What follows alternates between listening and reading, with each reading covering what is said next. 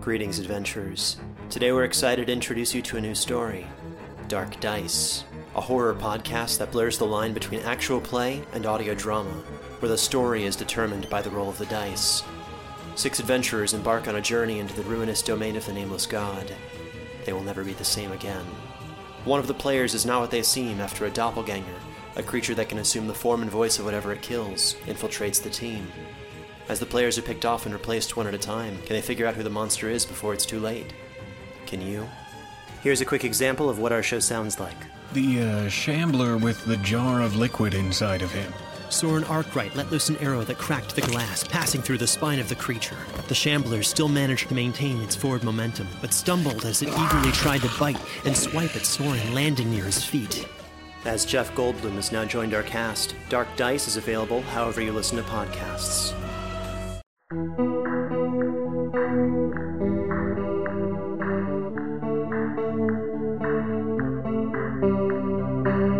Welcome to the Nightmare Magazine Story Podcast. Enter freely and of your own will. Stay close as my literary muse, the medieval French demon Gobelin, and I lead you down into beautiful darkness. I am your humble host, Terrence Taylor, one very much at home with the children of the night. In this episode, listen to Every Atom Belonging to Me as Good Belongs to You by Endria Richardson. Copyright 2022, narrated by Tanya Ransom. Nightmare Magazine is edited by Wendy N. Wagner. Our podcast is produced by Skyboat Media. Endria Richardson is a queer, black, and melee person taking her time and writing stories about ghosts, race, rocks, and the prison industrial system. She holds a JD from Stanford, but is doing her best to retire from lawyering. You can find her wandering among the redwoods in Oakland, California, and you can find more of her work currently or forthcoming at Faya, Anathema, Clarkesworld, and Fireside magazines. It's time to descend the shadowy stair once more, to join me for a long look behind the everyday at what lies beyond. Have we got a nightmare for you? Every Atom Belonging to Me as Good Belongs to You by Endria Richardson. We came down to Independence in the afternoon. The sky as we descended was white, gray, pink, smeared on a dirty canvas. I had the sense, because that morning we had been very high, above 13,000 feet, and everything had been very still as we balanced on hard, flat, brown rocks, that we were walking through the sky, and that we might come down from the sky painted white and gray and pink ourselves. Heavy, earthbound, and unpainted except with our own sweat and the hard dirt from weeks without a shower, we stood on the yellow shoulder of the highway, waiting for a ride into town. No ride came. We walked. Walking was all we did. Sometimes I talked while we walked. Day never talked, except in 1 or 2 words to answer my questions. The motel was north of us, straight up the highway. I pointed west. You can't even see the mountains, I said. Day nodded without taking his eyes off the shoulder. Yellow dirt, beige rocks, geometric impressions of sneaker treads all mixed together. Everything human-made looked the same after being in the mountains. All hard lines and hard colors before they faded in the sun. My eyes hurt from all the hard lines. We came from there. I pointed southwest, where the valleys of the sky were blurred into the peaks of the mountains. And we're going there. Northwest. A thin line of almost blue between fat beds of pink, gray, brown. But first, we have to find some real food. Do you understand? Okay, he said. It can't be overstated how much work the word okay does in Day's vocabulary. Understand, he said. He must have heard my eyes roll.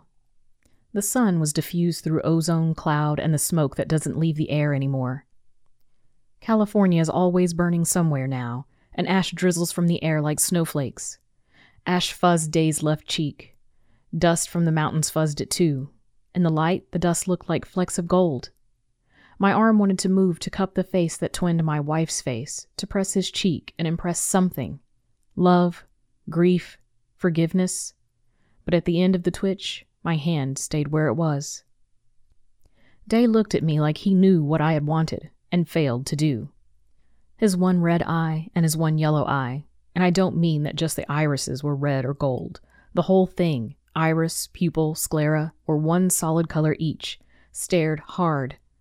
I don't know what he saw. A middle-aged woman, soft around the jaw and hard around the eyes, high cheekbones blushed with dirt, soft kinky hair, shoulder length. Mom, June, woman, bitch. I would never know again what his own voice whispered to him in his own language. The collapse had turned us all into animals. We were heading for the only motel in Independence, California. I'd been there before, once during a backpacking trip in my late 20s. The world was different then, but some relics, like the small mountain town motel, remained. I knew what to expect. Blocks of brightly painted individual units arranged in a U around a concrete courtyard with worn wooden picnic tables. In the past, there would have been people drinking beer and playing cards at the tables. Foil-wrapped burritos from the taco truck parked at the Shell. Music from someone's iPhone hooked up to a little Bluetooth speaker. I hoped the red metal water pump around the back was still working, that the well hadn't run dry. "Come on, Quam, let's cross," I said. I got halfway to the yellow divider when I realized he wasn't behind me. I made it back to the shoulder just in time for a silver semi to blow hot air, diesel fumes, and pebbles against my shins. It was the only traffic I'd seen in the hour or so since we'd come down. There weren't so many cars anymore, and not quite so many trucks hauling their goods up and down the long state. Emissions from cars, at last, had been cut way down from their high point in the early 20s. Pre-collapse. A lot of good that did us. I sucked my teeth. No business driving that fast through a town. "Let's go. Are you trying to get hit?" "Not Quam." "Fuck. Day, let's go. Get your sunglasses on." He didn't look at me. He jogged across the street with a strange hitching lope that he fell into when he moved at any pace quicker than a walk. The waist of his pants was bunched at the back, tied in place by one of my dust-grayed bootlaces. He was losing too much weight. A boy in the middle of his first growth spurt, not getting the calories he needed. The army green pack strapped to his back listed left, so his slight body leaned right. I needed to tighten the right load-lifting strap for him. The pack was Quam's. Day had never been backpacking before now. He and his mom weren't the outdoorsy types. That was my and Quam's jam. My girl. My twin. Fuck. Quam. I was too tired to cry. I was surprised and relieved to see two women sitting at the picnic tables closest to the entrance of the cement courtyard. A dark green and blue nylon pack sagged beside the smaller of the two women, emptied out. Her hand rooted around in it. Foil-wrapped packages balanced in a small heap on the table in front of them. It looked like enough for one person, for a handful of days.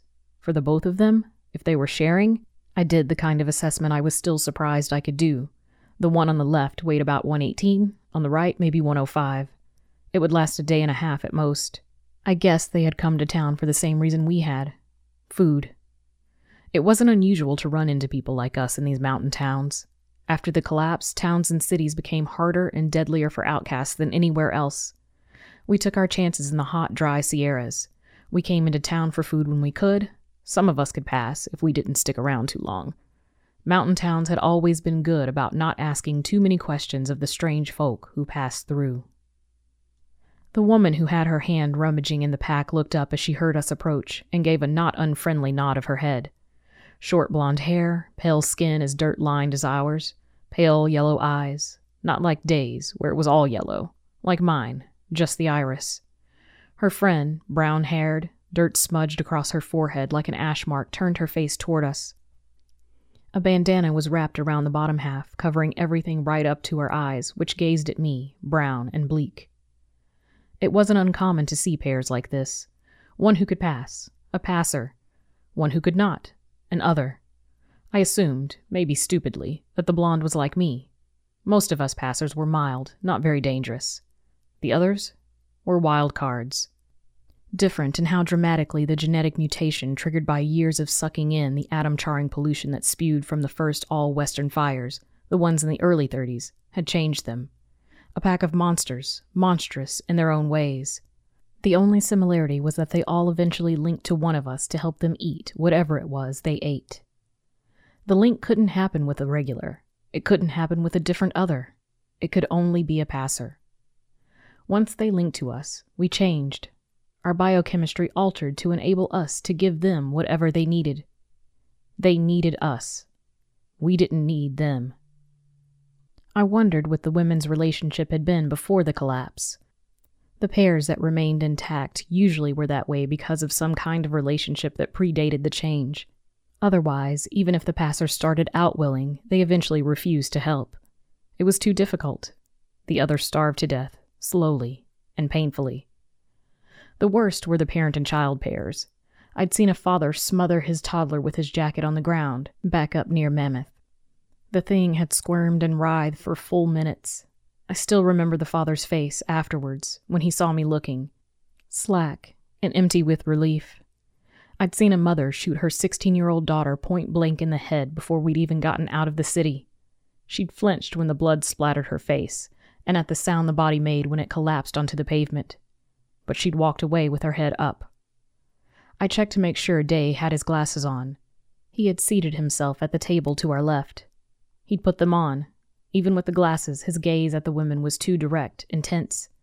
I would have to talk to him about it. "Howdy," I said, reaching out a hand to the blonde. "We're looking for a place to stay the night. They open?" The blonde looked at and ignored my hand. She nodded her head toward the pink house at the back of the courtyard. "There's a sign-up sheet on the door. You leave your name and your chip number so they charge you." "No manager on site?" It wasn't unusual. More and more places, even out here, preferred to avoid one-on-one interactions if they could. "Not that I know of, but we just got in a little before you all." She hesitated. Then, maybe loneliness, maybe something else, offered, "I'm Tina. That's Bet." She nodded at the brown hair. I stared, then laughed out loud. A while ago, people started using names from old television shows or movies. The show I guessed they'd chosen was an old one indeed, about lesbians in Los Angeles.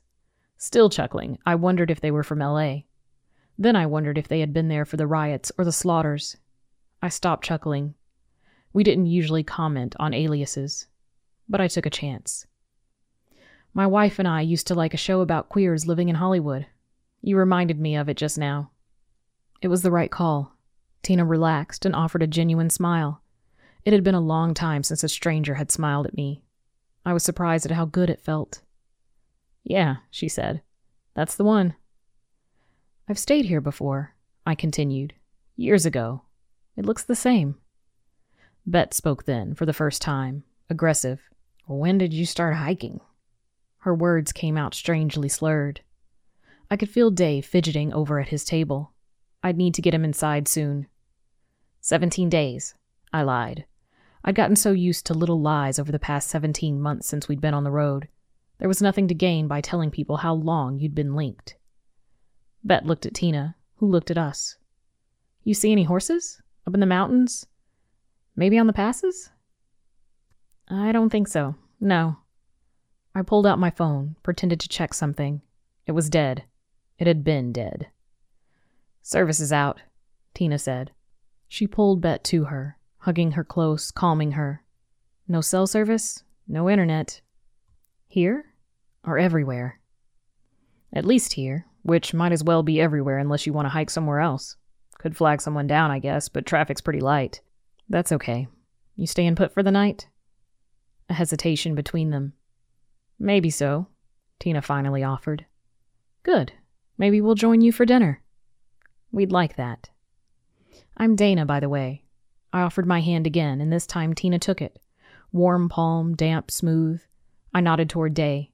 "That's my son, Fox. Fox, leave your pack here. Let's get ourselves a room." More than a year later, I still stuttered. Day stood and slouched to me, keeping his head down and his face turned away as he passed the women.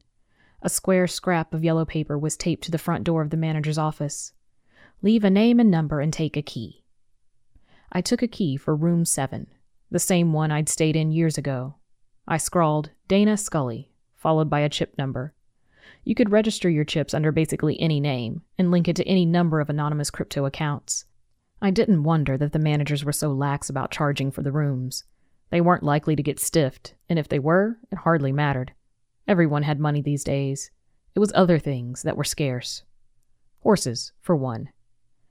The room had 2 beds with yellow felt blankets stretched over hard white sheets, blue-painted walls, a small round wooden night table with a silver swing arm lamp pushed over to its edge. A square plastic mini-fridge hulked silent in the corner. I checked it. Warm. I plugged in my phone and started it up. No 7G, no internet. Ran through the list of Wi-Fi that came up. They all had little lock icons next to them, including the internet for the motel. "You got any service?" I asked Day. He pulled out his phone, pushed it on, shook his head. There was no TV in the room, no news. Maybe he would sleep at least. He hadn't slept in days. "Give me your clothes, okay? There might be a working washing machine here." He went to the bathroom to change. I kept myself from mentioning that there wasn't anything he had that I hadn't seen before. There were so few ways in which he could assert his independence these days. He could have his privacy if he wanted it. I took our filthy clothes, left him sitting in the room in his rain pants. His ribs were beginning to show beneath his skin, and his stomach was a worrying concavity.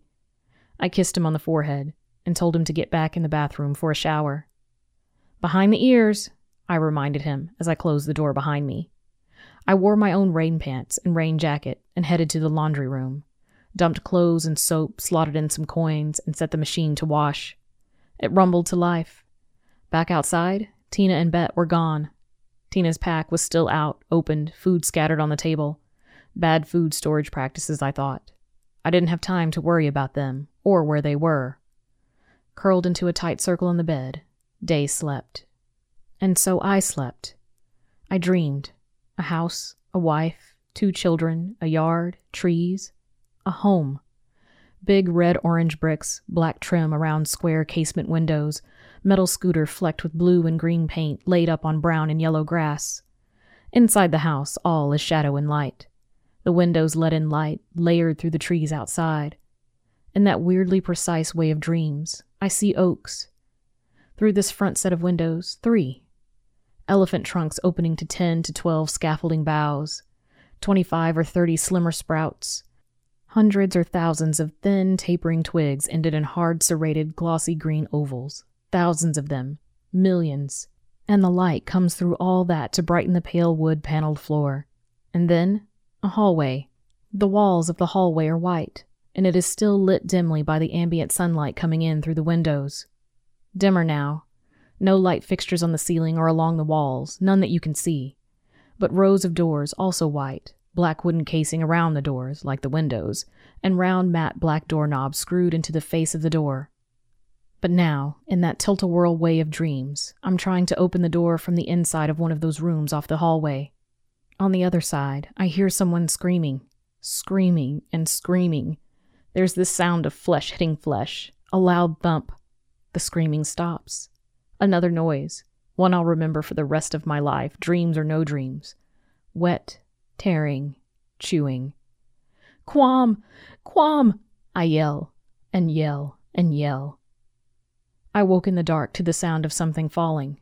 Dark inside the room, with just the faint glow from the one remaining street lamp that hadn't burned out on the highway making it through the window. No more sounds coming from outside. We must have slept through dinner. "Day?" "Yeah?" he responded groggy. "You hear that?" Silence as he stilled himself to listen. It came again, a bang and a crash, the sound of glass breaking. "Stay here," I told him. I'd forgotten the laundry. It was, hopefully, still in the laundry room, so I pulled the rain pants and rain jacket back on from where I'd thrown them on the floor. I was immediately hot, sweaty.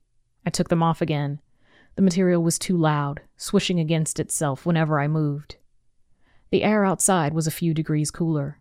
I stood, bare-chested, almost naked, and reveled in the sweetness of the air against my skin. It was still hazy, this late at night or this early in the morning, whichever it was, but cleaner than it would be during the day. I breathed deep. Mountain air. I'd always loved the smell since I was a little kid on my first camping trip. God, how things had changed in just a handful of decades. But simple pleasures remained. Clean clothes, hot showers, standing nearly naked outside at night. It turned out survival depended just as much on finding pleasure when you could as it did on finding shelter or food. Across the courtyard, pale yellow light spilled from a shattered window, and sharper, newer metallic scents drifted toward me. Blood, sweat, urine. My sense of smell had always been good. After Day linked with me, it increased by about tenfold. I crouched down and spider-walked across the courtyard, pressed myself into the shadows at the base of the wall to their unit. I made very little noise. I got better at hunting after the link, too. I didn't need it for myself, but Day needed it. I heard labored and uneven breathing inside the room. I stood, pushed at the door. Inside was chaos. Broken glass from the window glittered all across the bed. The table was upended, one leg cracked in half. A hole had been kicked into the wall. Plaster lay everywhere on the rug. Blood was smeared in a long streak on the wall above the bed. A lamp, its base covered in blood and hair and gray matter, laid on the floor next to Tina. She, at least, was still alive, breathing shallow, blood pouring from a gash on her arm, but breathing, awake. She blinked at me. What a sight I must have made. Tall and lean brown woman, top naked, tense to fight. "Don't look at her," she said. Bet, what was left of Bet, was crumpled on the floor beside her. The right side of her head was caved into itself. Her remaining eyes stared, open and lifeless, at me, at Tina, at the mildew-spotted ceiling, at nothing. Even through the blood, I noted why she'd been wearing the bandana. Her mouth sagged hugely open, showing 2 rows, an inner and an outer. Serrated teeth gleaming white and red and black with blood and flesh. The room stank, of blood and piss and something else, the sweetly chemical smell of others. I moved past Tina into the bathroom and grabbed a towel from the rack. Back in the main room, I knelt next to her. "She attacked you?" I asked, folding the towel in thirds, then tying it tightly around the wound on her arm. She nodded, listless, staring ahead of her, staring at the wall, or at nothing, or at all the things she had thought her life, their life, was going to be, before the collapse, before the linking, before she had had to bludgeon her girlfriend to death with a lamp in a motel in the middle of the mountains. I thought she wouldn't answer, but then quietly, "I told her I couldn't do it anymore." I wondered what it was for the two of them, and didn't ask. Instead, I brought her a glass of water, and another dampened towel from the bathroom. I slid down next to her, and I held her as she wept. "I'd have to rip their eyes out while they were still alive," she said when she had just about finished crying. "Then their tongues, then their hooves, then their bellies. Only in that order. She had to eat it out of my hands. We thought something about the sweat made it digestible for her. 17 years, she said after a pause. We were together for 17 years before this. We were soulmates." She looked at me, and I wondered what she might have been thinking. "We made it 6 weeks. Most linked pairs didn't make it long. It's why I never shared how long Day and I had been linked or on the road. It led to too many questions. Linking was so new. None of us knew how long it would or could last. I didn't have energy to try to think about, let alone explain why Day and I were still alive, still together. "I've heard of pairs that made it months," Tina said, as though she had read my mind. "There's a settlement. That's where Bet and I were heading. In Nevada, somewhere around Red Rock. Linked pairs who have found each other and are now learning to live together." I snorted. "You and your son must have been real close. Before." "Not really. Me and his mom met about 6 months before the collapse. We got married fast. I adopted him, she adopted my girl. We were just getting to know each other." I went back to our room a few hours later. Dawn was lightening the sky above the mountains, turning it pink again. Day smelled the blood as soon as I walked back in. He bared his teeth and growled low in his throat when he saw me. He'd probably been smelling it all night, but he had stayed here, waiting for me to get him. Good boy, I thought. But then it wasn't like he had a choice. "Come," I told him. He shook his head. "What? Why not?" He shook his head again, violent jerks back and forth, growled. I waited. Sometimes he just needed time to remember the right words. After some moments, he said, "Saw." "Saw what?" Silent again, but this time his silence was calling my bluff. "Bet," he said, and then looking at me and looking down. "Us?" I sat by him on the bed and hugged him fiercely, feeling his bones shift beneath his skin. I knew he was asking, will that happen to us? We lied to everyone else. We didn't lie to each other. Everything had changed so abruptly around us. The truth was the only thing we could count on to remain the same, to keep us who we had been. He shook as I held him. I cupped my palm over his mouth and nose and waited to feel some maternal impulse arise. Buried beneath the dirt, the sweat, the smoke, the blood, the piss, the wildness, the loneliness, the grief that was the bedrock of me now, with its dense striated grays and greens. He breathed into my palm, warm and wet and measured. And where was the impulse, cracking its way through the desolate rock? I pressed harder. And let go. "No," I lied. "Not us." He bit my hand, still hovering by his teeth, and I pulled away, cursing. "Let's get some food," I said, and kissed his head. I'd gotten Tina cleaned up after we'd talked, and she'd packed, still planning to make her way to Nevada. What she had left behind her was just a body now. Not anyone's lover, not Bet, not whatever her name had been in her previous life. Her real life, or her unreal life, depending on how you looked at time, and the past, and things you could never have back. It wouldn't be of any use to her anymore. It could be of use to us. I used to do things to bodies, before, to try to trick myself into thinking they weren't human. I'd cook them, stewed, roasted, pan-fried. But Day couldn't digest cooked meat as well as raw. Skinning, flaying, butchering took time we didn't always have. I knelt by the body and took out my knife. Day sat next to me. The growl had become a constant low rumble in his chest. I sliced a long strip from her stomach. My mind went elsewhere. I chewed and chewed and chewed. I motioned to Day, and he moved in next to me, crouching a little, head back, mouth wide open, making small, needy, hungry sounds in his throat. I held his chin and placed my face over his. Our lips met, mine bloody and greasy, his dry and cracked, and I disgorged the food. Meat mixed with the elements of me. He swallowed convulsively, grabbed at my head, and bit my tongue when I tried to pull away. I had to hold his wrists and tell him firmly, "No." And he sat, and he waited for his next bite. My good boy. I tried not to think about Tina, or what she'd said, or how she'd looked. Bloody, but walking onwards. Alone. That night, ensconced again in the high, hard pink mountains, I laid awake on my sleeping pad. It was clear, cold. We'd left the tent rolled up in our packs. Day snored in his bag next to me, full, sated, as close to content as he could be.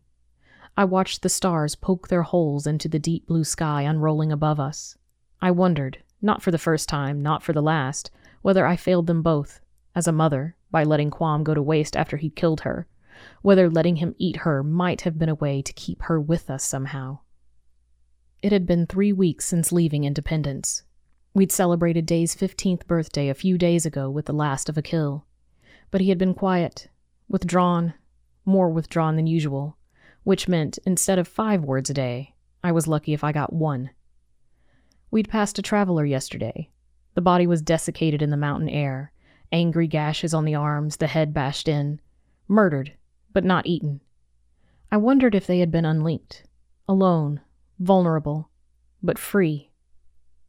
I tried to imagine what it would feel like to get even just one more taste, 1 minute or hour or day of being one whole, rather than one half.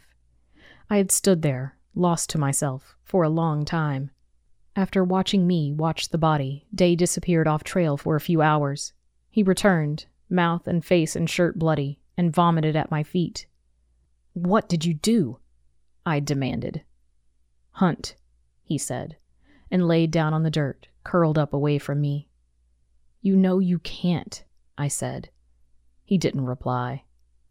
Day slept. I didn't. The next morning, as we were packing up camp, he stood quietly by me.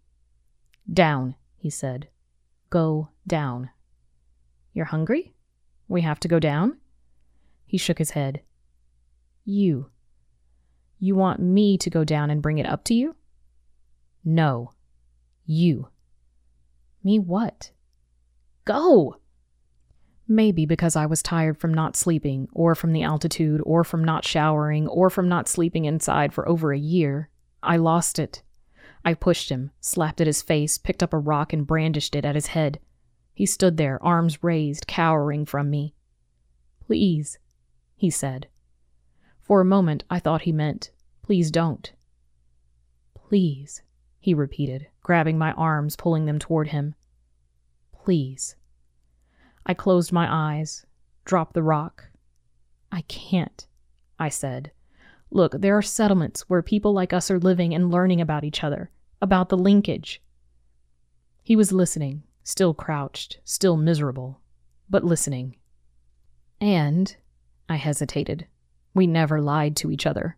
But sometimes lying was necessary, wasn't it? Wasn't that the mothering impulse, too, to shape our children into who we needed them to be? I continued. Tina told me that what we thought we knew about the linkages was wrong. It's not just that you need me. If we were to be separated, I would mutate too. I would turn into an other. I need to find a passer to feed me, just like you.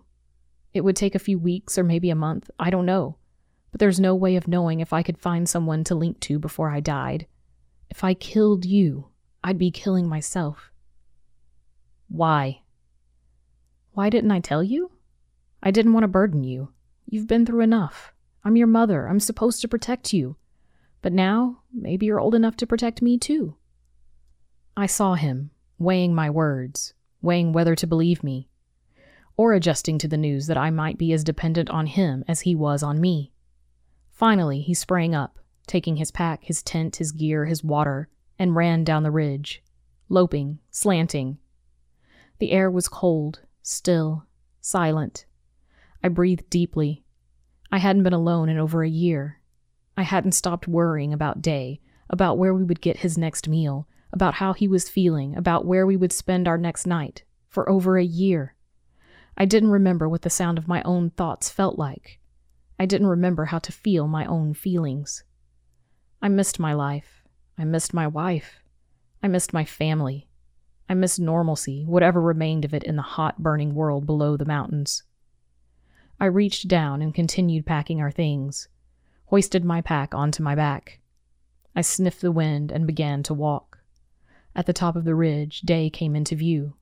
He had gotten taller, I noticed. He was filling out. He was standing, waiting for me, head down. I began trotting slowly after my boy, in search of our life. We would find a way to live. We hadn't tried everything. We would find more others, and maybe we could learn from them. There was no life behind me.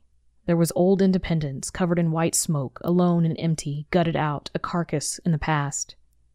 There was only forward, up over the mountains, and across the desert, and on over Nevada, where we would come down, red as the rock, blue as the open sky, in search of something new.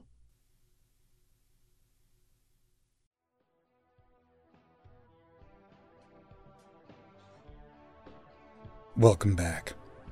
You've been listening to Tanya Ransom, narrating Every Atom Belonging to Me as Good Belongs to You, by Endria Isa Richardson. We hope you enjoyed this offering. If so, please help spread the word by leaving a review or rating at iTunes or on the social media venue of your choice. For more new horror fiction of interest, see my quarterly review column, Read This, in Nightmare Magazine. Our editor is Wendy N. Wagner. This podcast is copyright 2022 by Adamant Press. We publish Nightmare Magazine and this podcast for free, but please consider our many subscription options or even recurring patronage at nightmare-magazine.com/support-subscribe. Skyboat Media, the most respected independent audio production team on the West Coast, produces the audio stories for this podcast. They are headed by the Audie and Grammy Award-winning narrators Stefan Rudnicki and Gabrielle DeCure. Be sure to check out their website at skyboatmedia.com. Post-production was by Jim Freund, and our music was composed and performed by Jack Kincaid. Thanks for listening. This is Terrence Taylor, wishing you all the best from all of us at Nightmare Magazine, and sending you back to reality. For now. Hey there, this is Justin Bartha. I made a funny new podcast, King of the Egg Cream. It has the greatest cast in the history of podcasts with actors like Louis Black. I'm torn by my feelings for two women. Bobby Cannavale. You can eat it, or if someone hits you, you can put it on your cut. Melanie Linsky. I wonder what these marvelous things are that look just like boiled chicken feet. Jason Ritter. I can break things and pick locks and kill people. Michael Stuhlbarg. The whole point is to inspire people that they should make themselves better. Ari Grainer. No, don't whet its appetite. What are you, an idiot? Me, Justin Bartha. That's not just any egg cream, that's a Lemke's special. And all narrated by the hilarious Richard Kind. This is the story of Harry Dalowitz and how he rose from nothing to become New York's King of the Egg Cream. So if you like funny true stories, come listen to King of the Egg Cream, available wherever you get your podcasts.